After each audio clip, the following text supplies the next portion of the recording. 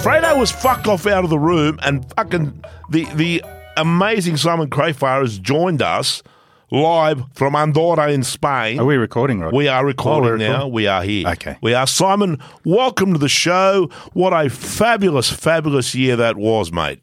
It was. I agree, because it came down to the last race, which was, everyone loves. It didn't have the last two races didn't have the big confrontation I was convinced was coming, between Pecco and Jorge.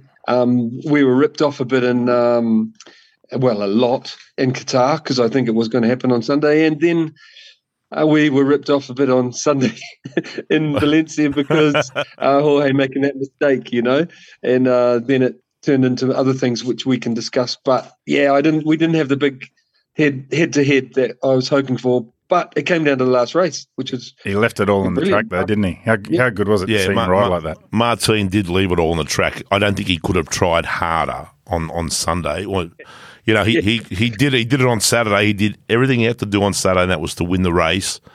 And then it was all sort of in the laps of the gods on Sunday. Yeah. And even after his crash with Mark basically said, he's chasing the championship. It was pretty good on him. Yeah. So I'd love to discuss that a little bit more in detail too. When you say the time is right. Now the time is right. Time is right. What happened? Yeah. Because there's a split here. I believe that Mark is responsible for that. Because I think he's responsible for everything from fucking global warming to the fucking death of the fucking polar bears, and the fact that Rossi doesn't have his 12th world championship. How he should. Whereas I take the view that. Stop talking! It was tight, but he was probably entitled to turn in there. And, Jorge... I want to know what Simon thinks. Jorge probably wasn't quite past him far enough to think he owned the corner. That's good. I mean, I would have loved to touch on the all the positives of both of these guys fighting for the, head-to-head for the championship. Do it. On something nice, but we can get to that after then. So that incident, I mean... There was the Bears one, and then there was the Jorge Martin one. And you guys know me. I didn't realize how much I want the truth to be out there until I did this job, And I feel very, very, very strong about it. And I get really angry if there's bullshit put out there. I feel sick when there's untruths out there that people believe. One other one is I even got offered really good money early this year to do a video on how MotoGP does, how green it is, like how we're using renewables and, and it was be sponsored by someone from outside the paddock, like a fuel company or whatever. Yeah. And mate, I refused to do it. And I was going to get paid separately for it. And probably best I've ever got paid to do something like that, a journalist. And I said no, because I don't believe it. How can I do it? Yeah, of course. Yeah, we know. Yeah. No, man, your integrity is everything. I felt sick on Sunday afternoon because everyone thought, Jorge was just being too aggressive. When I know that Jorge was fucking doing everything he could to come back through, and he was like you would. Of course. But what I saw was Mark saw him. Mark let go the brake. Mark turned in, which is all cool. He's trying to hold his place like you would, But unlike all the others we saw bump through that corner side by side, Mark went to the paint, gave Jorge no room at all, which meant big bad news for Jorge. Jorge was going to go down, likely. And Mark knows this. I know it. Jorge knows it. Some others know it. But the whole world thinks Jorge was just fucked up. Where I know Mark was a good part responsible for the accident, because most of the others... I mean, you see Binder all the time. He sees someone coming through and goes, "Whoa," and gives them a bit of room. He's brilliant at it because he doesn't want to cause a crash. He wants him to not be in trouble, and hopefully the other guy not be in trouble when they live to fight another corner. Sure. Except for this week when he ran. I wouldn't be saying this on your show if I didn't really believe Mark knew what he was doing right then. Like Mark does, he's fucking phenomenal at knowing what he's doing. Like, he's the most. He has the best. Obviously, there's the skill that he's got, the natural ability. Then there's the huge amount of hunger, like motivation that he's got. Like, probably is the reason that he is so good is that motivation. It's incredible. Yeah, that's obvious. The injury that he's been through, all that. And then there's a racecraft, which is the best I've ever seen. Yeah. How he can figure out the day before how to handle the race, then how to handle it as it unfolds. Fucking phenomenal. Yeah, but he's got psychopaths written all over him. Well, he's pure I don't psychopath. want to say it out loud, so you've said it. But basically, he's devious, and that's all. This whole. I know people are going to be upset, but like I said, my job is to tell the truth, as I see it. But also, he's this combination is why he's had so much success. All of those things. Unreal. Yeah, it's not. When I say, I wanted to put it out there. Yeah, sure. Look, when I say psychopath, I'm. It's not a pejorative. I'm not having a shot at him. It is what it is. I mean, don't get me wrong. I think Rossi is a psychopath too. He's just a smiling one. Rossi's an absolute murderer. He's a murderer on the racetrack. Yeah, smiling as that. I've seen Rossi, and I've watched him since he's 125 days, do the most heinous, ruthless shit to other riders. But that's right. But that's what it takes. And that's to what it be takes a to be multiple world champion absolutely. like this. You have to be a killer. Doohan was a killer. He was a fucking killer. The only difference with Mick though is he wants it to be a fair fight. He wants to stomp all over their face. But he wants to do it fair and square, and see I'm the better man. Where the others will do it, as we saw in Qatar. Others will do it, any way possible. So tell me, I'm talking about Moto 3. So tell me what you saw in terms of the Bezzecchi Marquez incident, because I know Bezzecchi was outside. Oh, he was pissed off. Outside Marquez's motorhome, going, "Get the fuck out here and fight me like a man." And they're going, "Wrong motorhome, go away." Sorry, nobody ham. The reason I don't really want to get involved in that one, as in meaning I have nothing too much to say, is Bez got a quite shit drive out of that turn, which gave Mark a sniff, you know what I mean? Gave Mark the opportunity, and Mark's not going to turn down any opportunity. No. A lot of guys would go into that corner knowing, there's a little sniff here, but shit, we're going to come together there, and likely the guy on the outside's going to crash, so I'm going to roll off, but not Mark. No, that's not Marquez. That's not Mark. No, so he holds. So what I'm saying is, you can't give him a little sniff. I mean, more than one rider's told me this. You can't even give him a little sniff. If you try to overtake him, you have to get your front wheel ahead. Otherwise, it's going to get chopped off. You have to get. You don't give him an opportunity, And Bez did give him a little opportunity, and boof into the side. And I totally understand why Bez is furious, because from his point of view, he just got knocked off, Sure. And I understand he did, but there was a little opportunity there, and shit, Mark takes him, doesn't he? Look, and Mark was right up alongside him. Mark was well and truly up the inside in that corner. They were virtually next to each other. But what I'm saying is, when you go into that corner, when you commit to it, I mean, I've ridden the turn from the helicopter view. You don't get the feel of the track, and from the helicopter, when you turn in from the paint there, you're like, I reckon there's less. Well, this is why I didn't want to get involved in this one, because it's too 50-50, you know what I mean? And let's just let it roll. Yeah. So that's all right. Let's just let's. Is that okay? Yeah, absolutely. Let's talk about the two title contenders. It was an epic battle all year. Yes. Yeah, Bezzecchi was almost there. Almost there. Had he won this, we would have been 10 grand richer on a $40 bet, right? But he failed.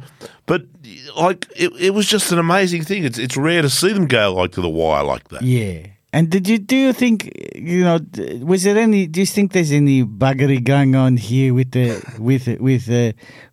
Martin and Ducati not giving him the right tire, or any influence? I really don't. I know a lot of people love conspiracy theories and that, and I'd be wide open to the truth. Like if I felt that someone was stitching him up, but I really don't believe it. Look, there's can you imagine Simon, the Napoleon guys in himself? Pramac, technical guys will know what happened, and if that gets through to the boss, then can you imagine Campinotti finding out that they got stitched up, and with the amount of money and effort, and they're paying Ducati for machinery, exactly. I just don't believe it. I don't believe really it. Don't. Look, Napoleon said this many years ago. He's never put down to malice what you can put down to incompetence. It's simple as that. People see conspiracy theories everywhere, and it's usually just a fuck up. Yeah. Hey guys, this is a really good opportunity, I think, before we go further, to throw in. Like Pecco, I've said this a couple of times, and I just said it off the cuff about these two riders, and I didn't say it right. A couple of words didn't quite fit, but basically Pecco was the same. Jorge's didn't work. Anyway, Pecco, these two guys fighting, through the championship down to the last race, but doing it quite a different way. And I love how Pecco is, the calm, quiet, educated. Yeah. He's very technical. You see how many times he works with his team and comes back on Friday, from a bad Friday, or even a bad Saturday. He comes back and sorts it out and wins on Sunday. Yes. Unreal, analytical. He's an absolute gentleman. He really is. I really admire the guy. Talking to him, a worthy world champion who actually, and he fought for that title. Oh yeah. Do you know one of the things when I was watching the race? Just before Jorge Martin nearly ran up Pecco's ass, I was watching the two of them going at it, and I was thinking, this reminds me of Wayne Rainey and Kevin Schwantz, like in terms of their personalities. Yeah. And then Jorge nearly ran up his ass, and I'm like, yep, that's Kevin. Yeah. Just to finish on Pecco, like kind of sophisticated.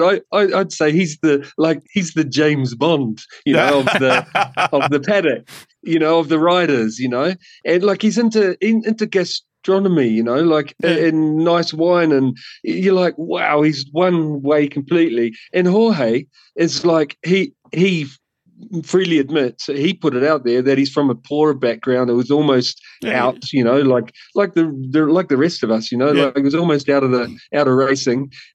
He's not technical at all, like meaning understanding how the bike works. He just tells the mechanics what it's doing, and they fix it, and he knows if it's fixed, which is also a common way. I mean, like Foggy was the same, and I've come across other riders the same. He's so natural. He's explosive, the speed. And he wears his heart on his sleeve, doesn't he? He does. And he's raw. I love that was the word that I was missing. He's raw. I love how he's pure. He's really honest. He just says whatever he thinks. Stand up, grabbing his balls when he's done the job. I love that. I love that. Yeah. And you know what? He's not stupid, man. He's clever, because how he learns, from his mistakes, and then he's shown that he can do that. He's going to be more dangerous next year. Do you know what I think that's a perfect way of breaking it down, Simon. It's very true. One is the sophisticated, likes analytical, likes his good wine, his driving license would attest to, and the other. The other one is just a crazy little go get him, and he loves to party hard. He doesn't go home in between races. Martin just went to Bali and partied. Pecco went home to his wife or his girlfriend, and I loved how after the race on Monday, I think it was, or it might have been Tuesday morning, Jorge Martin's running around swapping helmets He was doing helmet exchanges with Marc Marquez, and Danny Pedrosa was there and had one for him, and all these people. He was sharing all of these videos to social media. He's like a kid in a candy shop. Right. He's like, this is like a dream. And him and Mark had just had the crash the day before, and he loved it. He's like, oh, and Mark gave him a special helmet and all that sort of stuff. It was fantastic. It was really good to see. Brilliant, yes. So there's one more thing about Martin before we move on. His Sunday night debrief was fantastic. I listened to everybody's. I loved for starters how Mark said, "Oh, I understand why Jorge did that, and he's fighting for a championship." But he's so clever at basically saying there is no chance that it's me. It was absolutely brilliant. Anyway, Jorge's, when I listened to it, it was the bit that I loved was he came out and admitted that I didn't lose the championship here. I lost it, when I crashed out of Indonesia. That's right. In the lead, and the other one I chose the wrong tyre at Phillip Island, and they said, "Why did you choose the wrong tyre?" He says basically at Phillip Island, I was too confident. I thought I could beat these guys on any tyre, And you can't. This is MotoGP. The competition's too hard, and I fucking loved that. He said, I was overconfident then. I felt, riding the crest of a wave. Very honest. I think you're absolutely right in that this year has been an enormous learning curve for Martin. He has learnt so much about himself. He'll be dangerous next year. Yeah, he'll be dangerous next year. But that kind of brings us to who are the great disappointments this year. Oh, there was a couple. Aprilia. Aprilia. Yes. I agree. 100%. What happened there? Well, look, we knew Honda was in trouble, right? So we don't even need to go there. We knew Yamaha was having problems. We knew Yamaha was having trouble. But Aprilia, everybody expected more. I expected Oliveira to be... We put a bet on Oliveira at the start of the year to win the championship. Yeah. We thought he was the wild card. And I think for me, the standout was Maverick's done some really quick laps this year. Yeah, but to fuck nothing in race. To fuck nothing. What is wrong at Aprilia, Simon? Well, I think like the very start of it, how we all expected Aprilia to fight for the championship, meaning and be in the top three there. Well, I think everything moved forward. So we know, the Aprilia last year was very good, but I think everything moved forward. The KTM moved forward. The Ducati got faster. So it was more competitive. So there's a little bit. Of that, they didn't have the edge they had, and so that's only a little bit, but they made too many mistakes. I mean, the one to summarize the whole thing is Maverick chose the wrong fucking tire in the sprint, the soft when everyone, the medium when everyone took the soft, and then, so did Pecco. But what I'm saying, the next day, he did the reverse when everyone did the reverse, and he had the soft when everyone had the medium. And how do you choose the wrong tyre 2 days in a row? And when you're smoking fast, and you're on par, really great, and you're on par. I mean, you want to, why does anyone let Maverick make decisions? There was too many of them, wasn't there? Why does anyone let Maverick make decisions? Should never let Maverick make decisions. You just tell him what to do. He can't be left to be responsible. Which brings us obviously to the captain. We were going to sort of halfway through next year going to toss up between we do a Bucks night for Pecco or we do a retirement party for Aleix and buy him a cheap Bolex watch online and send it to him. But surely this has got to be 2024 has got to be his last season next year. Well, what do you think? What do you think? Kinda. I mean, it's kind of feeling like that, isn't it? And he's working on the social media side and trying to build up after racing, which good on him. Yeah, absolutely. You would if you're gonna, but it does have that feel. By the way, that poem you did last week was special, Boris.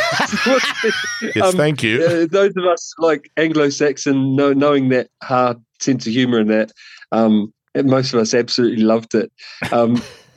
Most of the Europeans it kind of wrote confused. They didn't get it. It kind of wrote itself. I think it's But next year, Aprilia's going to have a lot of choices, aren't they? I mean, there's only 3 guys in the paddock that have contracts past next year. So, and that's Marini and Zacco and Binder. So Aprilia's going to have a lot of choosing to do. There's a lot of people there, you know. I mean, I just wonder though if they want to. They seem so loyal. Like I got to say, I love the Aprilia team as the team manager, the engineer, basically the people in there are so nice to talk to, so open, so see things as they really are. They're blunt about their own failings and try to improve them, so I really like them.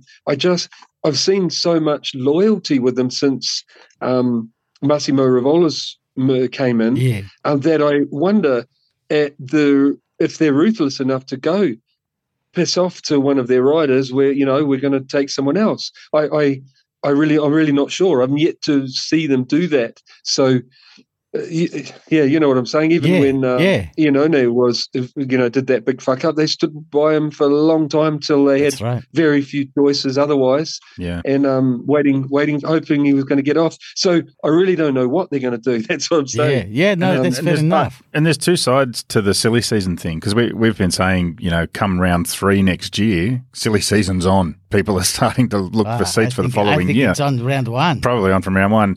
But there's two sides to it. So for every rider that thinks he needs to go and find another ride, there's a team that thinks they need to get rid of a rider. Yeah. Do you know what I mean? So you kind of got this dual-edged thing happening. So you look at Jack at KTM, right? So KTM's got this problem that we know about.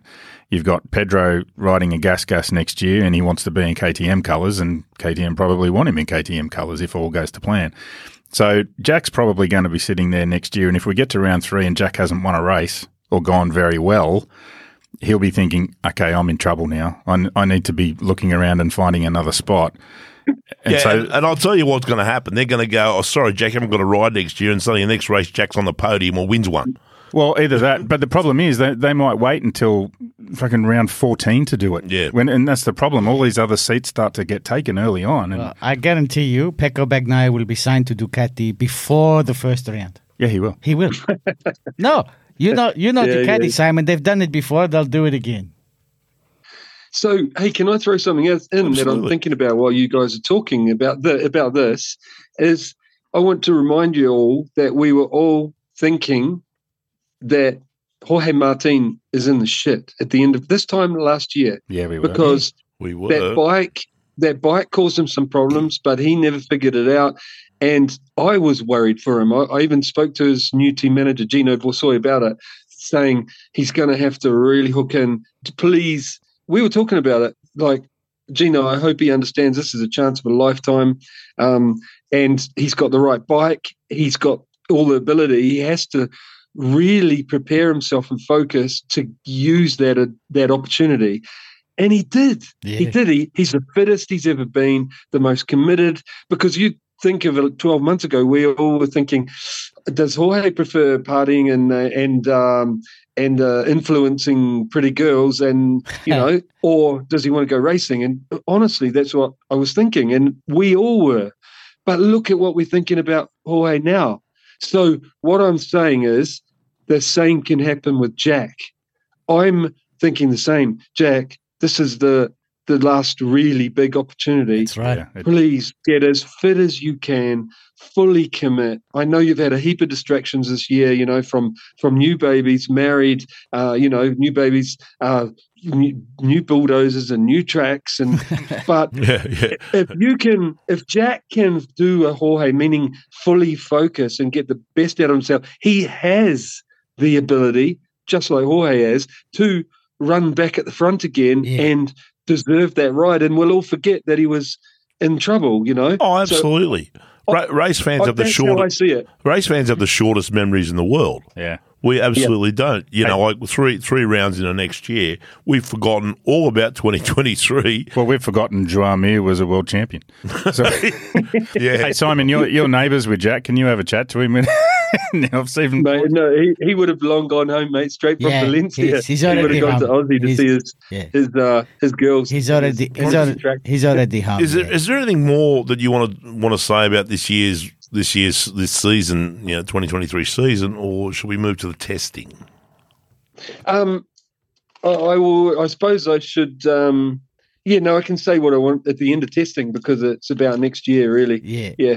Yep. So, right. okay, so everybody was on tenterhooks. They all wanted to see the Marquez on the Ducati. Yeah. Everyone was waiting on the television. Finally, he did come out. And Oh, mate, it was a nightmare. I couldn't even see the bike. I had to run after it to see which tyres it was on because it was like Beatlemania. I know. I was watching it on Foxy Sports, and it looked fantastic. The black leathers with the little the red stripes. It did. Really cool. It was on that point. It was nice of them to give Jack a bike that was all black and white. And you couldn't see where he'd going to crash the shit out of it. You know, so covered up all the zebra crash bike. But Marquez looked amazing from the get-go, and there was 5,000 people standing in front of his pit. It was beautifully orchestrated. Yes, it was lovely. So, what? I mean, we all saw the same thing, and that was that. I'm used to living in pit lane, and being able to look in the garage, and then that happened, and I couldn't even look in the garage, and I'm like, who are all these people that just turned up for this one fucking photo? Like, go away. You're trying to work, Sam. I got to work here. But he got out, and he was pretty much straight on it, wasn't he? He was fantastic. I was agreeing with Pecco that he was going to be fastest at the test. I really believed that. And I'll tell you why, I know what Mark is like. He wants to stamp his authority on the championship, and he's just got on a good bike. He's good at Valencia. And the other thing, the important thing about testing is the people that ride for the satellite teams just ride a really proven bike, and they can work like a racer and just make that bike suit them, where the guys that ride for a factory team have to sort through it. They get up to speed with one run, one exit to remember where their race bike was, and then they have to just test shit at the same level all day, different parts, and don't focus on themselves, which is not, you basically can't go fast. You're just giving information back. So that the factory boys aren't going to be the fastest in general. That's the general rule. That's why you see Taka Nakagami, Marini fastest at tests, because they've got satellite bikes and they just have to go and hammer the shit out of them. I mean, if it was if Maverick could win a world title, it'd be at the world test. Well, that's right. And Marini wasn't testing anything. Marquez wasn't testing anything. They just went, here's the fucking bike, learn how to ride it. And you don't have to teach Marquez to ride nothing, But this is the so point. My first doubts that he was going to be fastest came where that big high side, coming together with Jorge, big crash, shit, he might be a bit sore. And then the next one was, this is dodgy conditions. It was too cold. It was cold, yeah. It was very cold. You couldn't run the front tyre you wanted because it was too cold, the harder one. Windy. Everyone loved that. And then the wind buffeting around made it hairy, and you could see it was too easy to crash. So he went and did the best he could in the safety zone, and then parked it, which impressed everyone, and then gave up on that, which I think is clever. Otherwise, you're risking hurting yourself. But I think it was good conditions. He'd have been fastest. But I also just want to make a point here that people, Marquez loves that Ducati, and I think I think it needs to be said. These guys are beyond good. It's not like they're going to give you a motorcycle and you've got to try to work out what's going on here. And I'm sure he has never ridden Ducati before and shit like that, but it's just another fucking motorcycle, isn't it? And these guys are the best motorcycle riders in the fucking world. And here's a bike that isn't trying to kill you all the time. How are you going to go? Well, it's next year's going to be Marquez against all the other Ducatis. Yeah. You know what I mean? And those boys, they know they got shit coming. I mean, they were looking at his data from the test going, holy shit. Yeah, he doesn't even brake in turn 8. That's what Why isn't he braking in turn 8? It's not. What do you think, Simon? They shitting the paint already? Definitely. But his skill level's one thing. Like, he freely admits, and I think he's bang on, that he does some things better than others, and they can learn from, and that others do better in certain areas than he does, and he can learn from them, and that is just him being honest, that's the truth. I think it really comes down to his hunger, determination, his drive. That's the danger, and his his devious mind, the way to use every tool in the toolbox to beat the opposition. Yeah. That's what they all know, and his ruthlessness, the whole package, his racecraft, like all the things I mentioned before. That's what they're worried about. They know he's got the best bike now, and he's got all that. So he is the evil Rossi. Rossi was the nice smiling assassin. Marquez is not the smiling assassin. He's just the fucking assassin.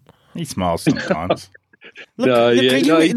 Simon, you've talked to him far more than I have, and I've interviewed him a lot of times. The guy couldn't be off the bike. One of the nicest people you'll ever speak to. He's always well humble, always on time, always does his interviews, does it. Consummate professional. But he gets on puts that helmet on, and he's an evil wizard. Yes. Like, he's amazing. Yeah. He's a killer. I mean, I think he's going to win the championship next year. I just hope it's not boring. I hope it's Jorge, Pecco, etc. Bez. I think Bez is. We saw what Bez can do. He ran away from everybody. Yeah. A couple of times this year, and then he went and hurt himself playing on dirt bikes at the ranch. I think if he hadn't done that, he would have done another one or two times. Indonesia, for example, he turns up getting on podium. If he wasn't freshly bolted together collarbone, I think he'd have done the same there. He'd been, winning. So I hope, there's a few guys out there that can take it to them. There's more. I can touch on that more. Well, you can't ride off the beast either. Or Brad Binder. Exactly. A fully fit beast with Carlo Panetta and a knife in his back. Oh my God, the guy's going to be scared. Next year he's going to have a contract. Something about the test. Something about the test. And Bez. Sorry, not Bez. Bastianini. Yeah. You know how he struggled. Like first, he gets taken out by Marini at the beginning of the year, and it starts an avalanche of shit luck, doesn't it?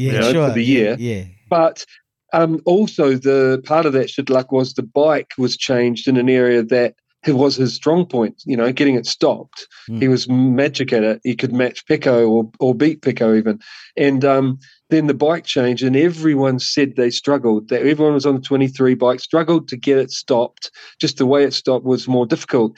And Bastianini really struggled with that. He couldn't, as Pecco said, right at the time we were all learning how to ride this thing, he was hurt. Yeah. And then he comes back in trying to recover from his accident and trying to figure this problem out. Yeah. Well, everyone said that rode the new bike, the 24 Ducati, that the engine's changed between the 23 and the 22, and it's better in that area. So that's going to be good for Bez straight away. Yeah. Shit, I keep saying Bez. Bastianini. Well, I remember you. I heard you talking to Tardozzi because you said that I can't really see a physical difference between 23 and the Ducati and the 24 Ducati, and I think it was Tardozzi. He said, everything's on the inside. The engine's different. Right. Yeah, he said they're identical. On the outside, it's I said, well, what is it? Electronics, suspension, engine, and he went engine. And so they confirmed that the riders that night that it was engine change, and it apparently it's fast as fuck. So they were happy. They were smiling. It looked at but it's better in that braking zone. They've changed something there. So the other thing that personally interested me, because I'm a huge fan of Alex Rins, and he's back next year as a Yamaha rider with Fabulous. Yes. And have Yamaha found anything? I mean, Fabulous is not really saying they have it or they haven't. It's kind of okay. He's just talking test shit. Because I want to see, I see those two as two of the best riders in the paddock. If only that Yamaha had a little bit more of kind of everything. Yeah. Oh, completely with you. They're two of the best riders. And if Yamaha brings something competitive, they will show the results, because they're both magic. Obviously, there wasn't much talk about Rins because he was pretty much riding the 23 bike, not the new stuff on it, and until the end, and then tried the aero and engine and stuff. But also, he's still injured. He's going to take a little while to come back from that. Even on top of the physical thing, the mental thing of going through what he's going through riding a Honda and then going through the injury and the recovery. I think I've been saying it as soon as he got hurt that he's going to take a while to come back from this. But get confidence high. Rins has been down this road before. And being Injured and coming back, and and knocked confidence back. Yes, yes. I think all riders go through it. Jerez crash on the Suzuki. Yeah. I just don't know if the injury was as complicated and take as long, and at least he was confident in the bike before and after. I just think this one's a lot harder. I really do. Okay. So anyway, I really believe in him. But anyway, getting to Fabio's fucking fantastic and already on a high and not injured. Rins will take a little bit more to come back, but he's just as brilliant. So what I want to say is the Yamaha, it's the first time that I've heard positive stuff about aero, that they need to try it at more tracks because they've said positive things a little bit about aero at Valencia before, but it's not the average track. It hasn't got really fast corners, and right. But both riders felt something positive about the aero, and I believe Yamaha got new people working on the aerodynamics, and it sounds like there's something promising there. And engine wise, they are heading down the right road. Like the engine is taking pin steps in the right direction, and what we're going to find out is how good the engine is in Kuala Lumpur, Sepang, because after the winter working on it, and let's hope like hell that it's good, because if it is good, Fabio is going to be straight back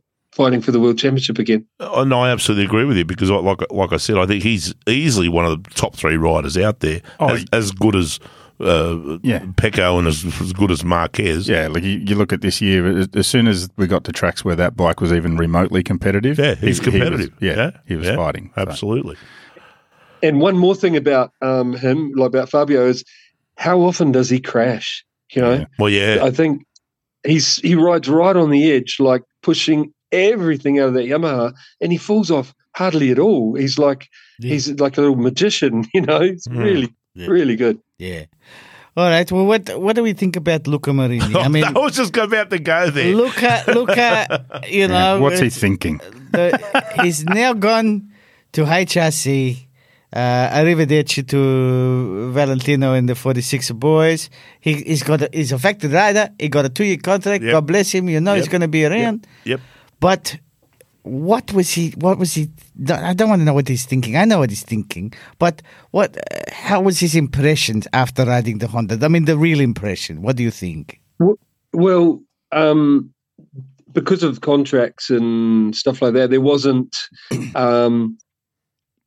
there wasn't good information on any of the guys that, for example, Marquez didn't speak. The ones that have changed, still on contract. Bikes, they're still under contract, and they basically weren't allowed to speak freely, and so we didn't find out much there. So, but he wasn't crying out the back.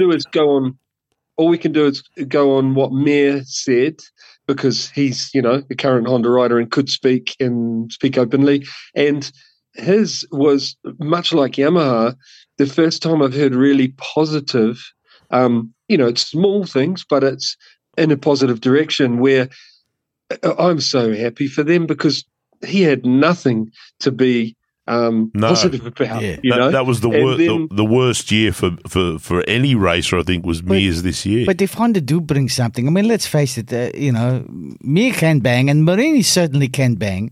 So let's face it, I mean, it could be a genius move if Honda actually do come up with something. They've got all the concessions in the world next year. Yes. They can put 4 tires on the fucking bike if they want to. But, they can do anything. So, maybe it's a good move. Maybe it's a smart move. Well, we spoke about this. You've been thinking the same as me, Fredo, is why would you do that move?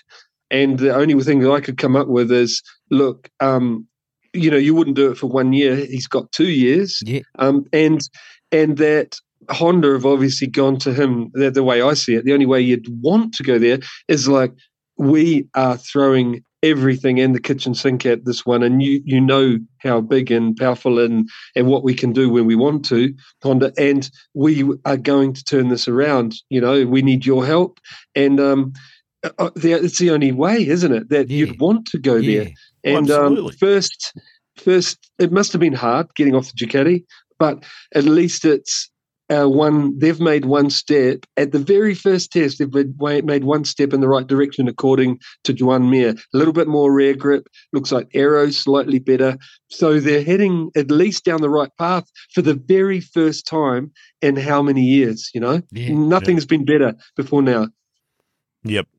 That's well, it's good to hear. But I also think, as we said, that there'll be a bit from KTM next year as well. KTM are charging. They're charging forward. They're throwing money at this. I think they would be disappointed with this year. Yeah. I reckon they would have expected more this year than what they got. Yeah.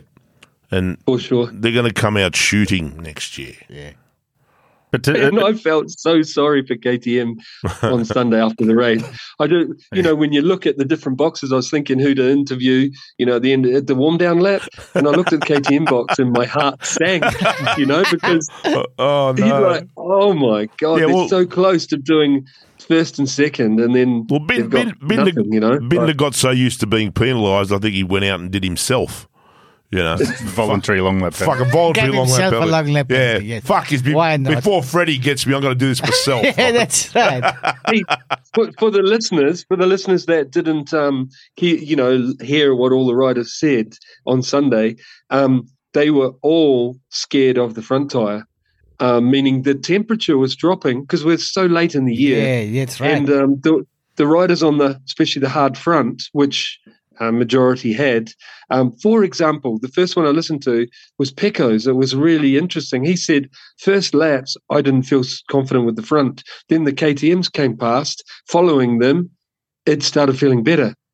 So temperature, you know. Yeah, it's all. And he said, and once I was up to that pace, I could keep it, you know. And then the KTM boys, it's pretty obvious what happened. As the temperature dropped, the right-hand side cooled off. Yeah, Brad got that big scare and saved it. Jack didn't. He said the lap before it chattered, and then he did exactly the same thing the next lap, and it went no warning straight down. And all the other crashes that you saw, you know, like there was a bunch of them at the same time, was all the same thing. Yeah. Front tire losing temperature. Well, so as much as we can say, Jack, you know, everyone was going, Jack, you wanker. You're like, we all wanted to see Jack win it, didn't we? You know, when he was leading. We all wanted to see Binder win it when he was leading, and 1-2, and then the other way around, and then to lose all of that, we're like, But so this just is, for the people that didn't realise what happened, it was front tyre, you know. And this is the latest they've ever been at Valencia. Oh, yes. Yeah. Oh, God, yes. It's fucking winter time. It's winter time. Before this, and then you push the race an hour later. Yeah. that's right. Yeah. Just to make it even worse. So that's what happened. The last part of the race got colder and colder. Yeah, that's right. Well, we had a new boy on the KTM this weekend, this weekend, didn't we? Pedro baby Jeebus Acosta. Did you see what he did with his number? Yeah, he made the 31. Yes, he's gone to 31, but he's chosen a font that makes the 1 look like a 7. Yeah. So it feels better. Can't have his 37. Riders aren't very superstitious, are they, Simon? Well, I saw. We need to get into what superstition Simon has when he I'm sure there'll be wonderful. A few. But just on that, I saw Acosta get on that bike, and I saw him get off that bike, and I saw the first word out of his mouth was "wow," followed by "fuck." Yeah. What did you have a chance to speak to him at all, or what was your impression? I listened to the debrief. It was great. And he was, I mean, he's obviously been told the way to think about this, and he obviously believes it, and he was kind of repeating that. I can't remember his exact words, but basically, to push away expectations, just get out there and learn and improve, and whoever's saying this to them is dead right. And it's why, people are saying, how's Pedro going to go? And, is he going to do a Marquez? And I'm like, I don't even want to talk about results for Pedro, and I still feel the same. Leave the guy alone and let him get through that danger period, because if you put pressure on him to do something, he'll launch it. And if you do that and break yourself, then, like I was saying, you have to go through a rinse, come back from that. Or Bezecchi, his second part of the year wasn't good because of the injury. It wasn't as good. You don't want to do that. Yep. So don't put pressure on him. Learn how to. There's so much to learn. Yeah. Like it's more than a season's worth of learning to understand these things, Yeah. And it's probably 2 years. You saw Jorge in his third year, isn't it? Third? That's right. Learning and making mistakes and learning from it. So you can imagine the first year it is more and more technical every year. You got to remember that's exactly more than when right. Mark turned up. That's exactly meaning more right. buttons. There's nine fucking buttons and levers on the left-hand handlebar. That's right. I can barely work a clutch. We can't expect. This is exactly what I'm thinking, Simon. You can't expect the kids from the coming up and the other rookies to do what Marquez did back then and win MotoGP in his rookie year. The bikes are so much different. It's nothing like what Marquez rode 11 years ago. So it's he will need that time. We have to give Baby Gibbous that time to learn. There's so much to learn. I agree, but I think in terms of, we spoke about Marquez, that there's this perfect killing machine that is out there, doing this now. He's got a Ducati that's not trying to kill him. He's the next one. I think Pedro Acosta is the next pure killing machine. When he gets it, when he gets it right, and he may get it right quicker than we think. Maybe we don't know. But this brings me to the point that I wanted to ask Simon. You actually rode the Ducati this year, didn't you? Yeah. No, middle of last year. Middle of last year, sorry. So it had pretty much all the lights and buzzers that what these ones have. And, with all due respect, brother, it's been a few years since you sort of banged the MotoGP bike around a race. How did you go? Did you get your head across the ride height device, what the buttons do? Tell me. So I asked about that. I said, what about the ride height device? What about, so I first of all asked what electronic settings. I was lucky enough to have the real tires. That's not normal. Normally, every other GP bike, that's why I can't compare them, had superbike tires on Michelin superbike tires, slicks, which you can't compare then. This had Chabati and Tardozzi asked Piero Toramasso if I could have one set, for me to try the bike so they could put the real electronics and the real brakes, etc. on it. And so I tried it. I asked Piero and his crew chief, who I know, what electronic settings, and they just said mine. It was Piero's bike, had Pecco's fairing and stuff on it, and so I chased Piero around for a few laps, and it was. Oh, sorry. The engineers said, "Don't worry about any buttons. Don't touch anything. Don't worry about the ride height device on the exit, because that takes events, multiple race events to get right. You're wasting your time. You've got 6 laps. You're wasting your time even pushing it. You just focus on riding the bike." And they were dead right. And it was the most wonderful experience I've ever had on 2 wheels, man. It was. Yeah. The thing is so sorted, so dialed in. Imagine riding Piero's bike at Misano. I mean, I don't think you have a more sorted bike. I don't think I could possibly imagine. It was absolutely wonderful. I can't absolutely imagine wonderful in every area. Like I did an article on it, and it was like I'm talking. The clutch felt incredible taking off. I was like, I didn't expect to feel that. And then the engine, the connection to the engine felt so good. The engine brake, the gearbox, the drive grip, how smooth. It doesn't even feel fast because it delivers the power so smoothly. You fucking motorcycle racers are not like normal people, are you? I've ridden 2 ASBK spec bikes, right? 2 ASBK spec bikes, just super bikes, which are fucking nothing at all like a MotoGP bike. No. And one was Daniel Falzone's, and they bastards left the telemetry on. Why would you do that to me, you fucking assholes, right? Because I've done 6 laps. I've come in, they've plugged it into the computer, they'll start laughing. Like, what are you fucking laughing at the old fat bastard for? He said, dude, you didn't even warm the tyres up, right? we thought you were going to crash because you weren't going fast enough to heat the slicks up. That's right. So I went, fuck off, and went home, right? But it was like you said, I can't even imagine the difference between a superbike and there is, and a proper MotoGP bike. So the fact that you got to ride a factory Ducati just blows my mind. Yeah. And you weren't allowed to touch any of the buttons, which I totally understand. So, I mean, here's a question I keep getting. You might know the answer to this, you might not. Do we know whose 2023 bikes Marc Marquez will be riding next year? Will he get the Pramac bikes, or do we know? I don't. I really don't. They didn't say which ones went where.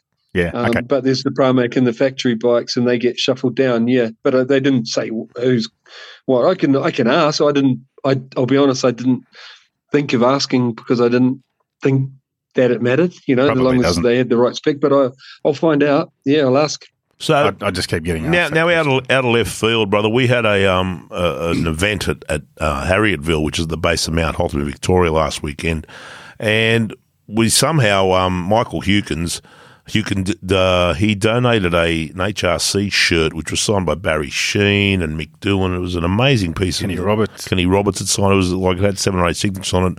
Tugs and I worked out about 5 of them, and couldn't figure out the others. Couldn't, but it doesn't matter because a bloke called what was his name? Struth rode all the way from Western Australia to attend this event, and he bid $900 for this shirt. And then he went, oh fuck it, I'll bid 1,000 because the wife doesn't understand 900, so I just threw 1,000 in the kitty.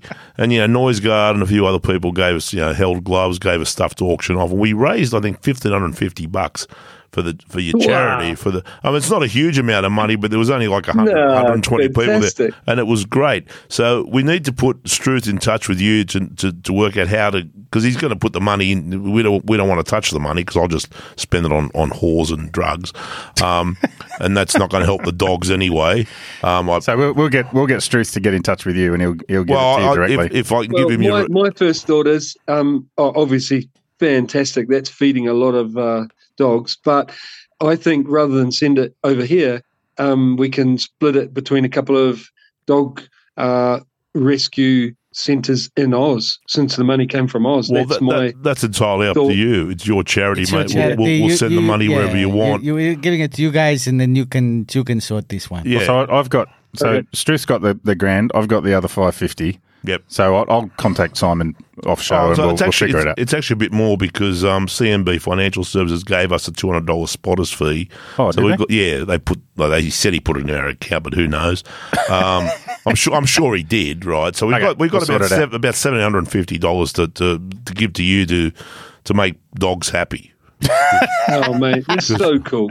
So cool. Now, so cool that you guys, it's so cool that people care about, I thought, I didn't realise how much people care about the dogs. So straight up, we'll do that. We'll keep it in Oz because that's where the money was earned, and we'll get it to a few. There's a greyhound rescue place that I like what they're doing. We've already paid $3,060 for Dogs of the Homeless in Melbourne. Yvonne there does amazing work, and she managed to get some companies to triple the donations on a certain date, 15th of November. So we paid $3,060 for the paperwork, and so she got 9 out of it. You know what I mean? Wow. Just trying to do stuff like this. That's fantastic. It's the kind of charity that no one has any issues with. You know what I mean? I'm not keen to give money to the salvos or whatever, but dogs. Well, what kind of piece of shit are you if you don't want to help dogs? They can't ask for help themselves. Yeah, exactly. Well, I think the main thing is to find out that good ones that the money's not going to disappear. Yeah. If we have any doubt, we don't know them. But we want to. We know we really want to help. We just ask them for a wish list, and Kirst buys it all of Amazon and gets it sent to them. All the dog food and collars and cages. Fantastic. But when we know that they're bang on, been to visit them, blah blah.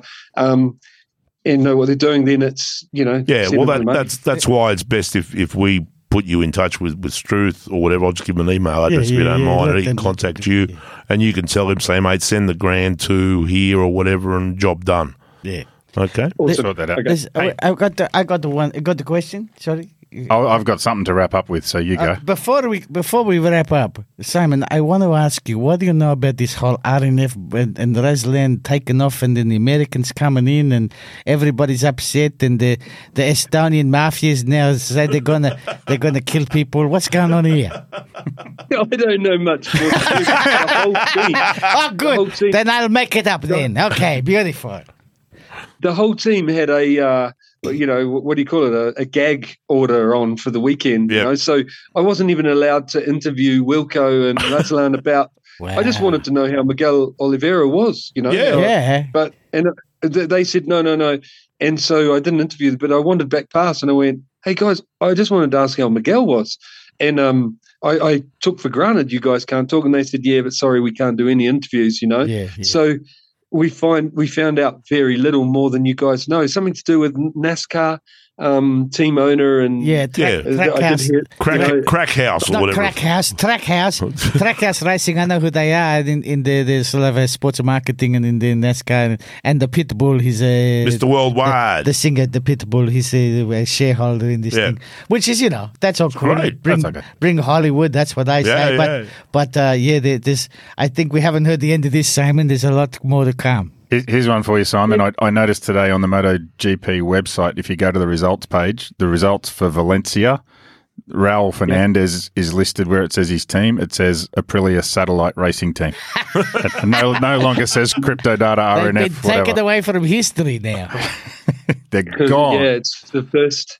He did pretty well, actually, didn't he, on that new bike? It was great. 23 bike. Yeah. He really liked it. He said it was, especially the front end feel was way better. So I look forward to see a fit, healthy Miguel Oliveira on that as well. Yeah. And Raul hit his straps. Speaking of Raul hitting his straps next year, let's close out by each making a prediction. Let's get ourselves in trouble and make a really early prediction for next year. I'll go first. Yeah, go on. Marc Marquez to win the first 2 rounds. And everyone who's been smiling for the last 3 years to all of a sudden start looking at each other going, oh, shit, fuck, what we do now? Okay, so we're talking the first 2 rounds. Is this what First 2 rounds, and he'll win the championship. Okay. Boris? Marquez will win the second round. He won't win the first round. I think Pecco Bagnaia will win the first round at Qatar. Yeah. And I think Pecco will back it up again for a third year. Okay. No. Fredo says no. I think I like a Besetti in the first round, the Qatar. Either Besetti or the Beast, possibly. Yeah. I'm going to say the Beast, actually. And I think Martin will win. I said at the beginning of this year, but I think he's learned, like Simon said, he's learned so much. And will be so hard. And I think if the 2 top Ducati boys are fighting it out together, they're going to eat themselves. And I think they're going to be consistency. And I think Martin will get We shall see. Well, let's ask Simon, what are your thoughts? I hate predictions. Come on, Simon says. I always feel that if I predict, I've missed someone. I know what it was like when I think I'm going to win that one, and someone else they predict someone else, some expert, and I'm like, fuck you. Well, you don't have to make a prediction, just your thoughts then on what you think. My thoughts are, I want to wrap it up sounding like a commentator. The C word. No, but sounding like a journalist, that's right. But basically, I loved this year in that it was so competitive. It came down, after 20 sprints and 20 races, it came down to the last, how GP good, on Sunday. How good. And the way I look at next year is, like I was saying before, Martin is going to be more dangerous next year because he's going to be angry. He's going to be like, right, I'm going to make less mistakes, not make the same ones again, tires and crash. And then Bez, he's, I really believe that kid's special. Yeah. And he fucked it up playing on dirt bikes this year and ended his run, really. But I think he'll be there. Fabio, if the Yamaha sorts it out, this is what I'm excited about, these things. Fabio, if they can sort the Yamaha out, I think it's going to take Rins a little bit to make friends with it, meaning get his confidence back, and get in a good space a little bit longer, not just the first races anyway. KTM would be pissed off about this year, and not more than Brad Binder will be. I think Brad's going to be really in the mix for the championship. Yeah. Like, that's what they're aiming at, Yeah. And Bastianini, I think they've sorted some of the problems. He's going to be like the Miguel thing. He's going to be healthy, ready to go. He's going to be in this mix. And then to throw cat amongst the pigeons, Mark has got a Duke. I agree that there's a good chance of him winning the first 2 races. I agree with that. And causing some fucking chaos, you know? Yeah. And amongst that nice, what do you call it? The nice 8 Dukes they had, and everyone was civilized to each other. Yes, they haven't had to worry about Marquez. They haven't had to worry about Marquez for 3 years. Yeah, that's it. Yeah, now they do. So, guys, what I'm saying is the championship, I think, is boiling up to be really, really interesting, straight up. It may not be just a 2-man thing. No, next it year. won't be. I mean, can you imagine we get to the last round of Valencia and there's 4 of them, all within, 2 or 3 points of each other. It's like Moto 3. I will not be able to masturbate hard enough. Right. I'll ask you a question. Yes, you can. I have faith in you, buddy. I'll ask you a question. Don't answer it, but just something for everyone to ponder as they leave. Imagine Davide Tardozzi walking down to the Grassini pit and saying, "Send Marquez a mapping 8 message."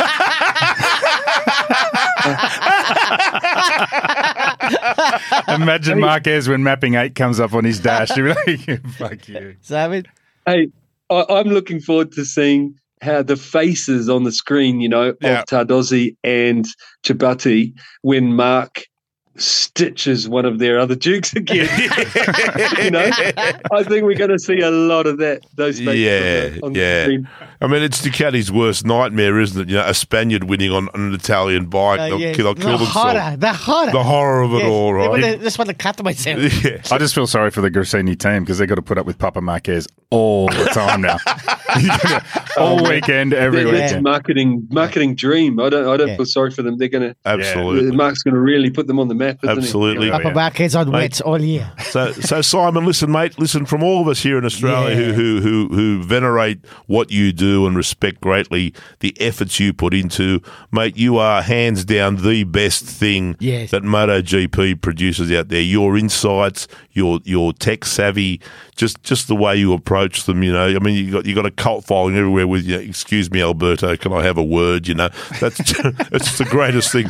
It's just the greatest thing that's ever happened to MotoGP, right, mate? Thank you so much. Now I'm masturbating. And it's only 6 in the morning. It's a real sausage fest tonight. Oh my God. No, this is our last show for the year, but we'd love to get you on during the summer sessions, just catch up and shoot some shit about, maybe MotoGP stuff, maybe other stuff. If you'd be up for it, that'd be great. Over the summer break. But mate, from the bottom of our hearts, thank you so much for allocating your time and getting up early in the morning in Andorra and having a chat with us, mate. It's just awesome. It's wonderful. Thank you, Simon. My pleasure, guys. Thanks for the kind words. Straight up, I just try and go out every day, learn something, and share it on there. And the other thing I've learned is don't make yourself more important than the job. The job's more important. Then you've got a chance of absolutely of doing it well. I'm only saying that in case someone else is trying to be good at something. And those are the things I've tried to learn. But hey, big hug, guys. Thanks for always being cool. It's why you've got so many followers. And look forward to tuning in for your next one. Absolutely, Grazie. mate. Ciao, Simon. Ciao, Simon. Thanks, you so much.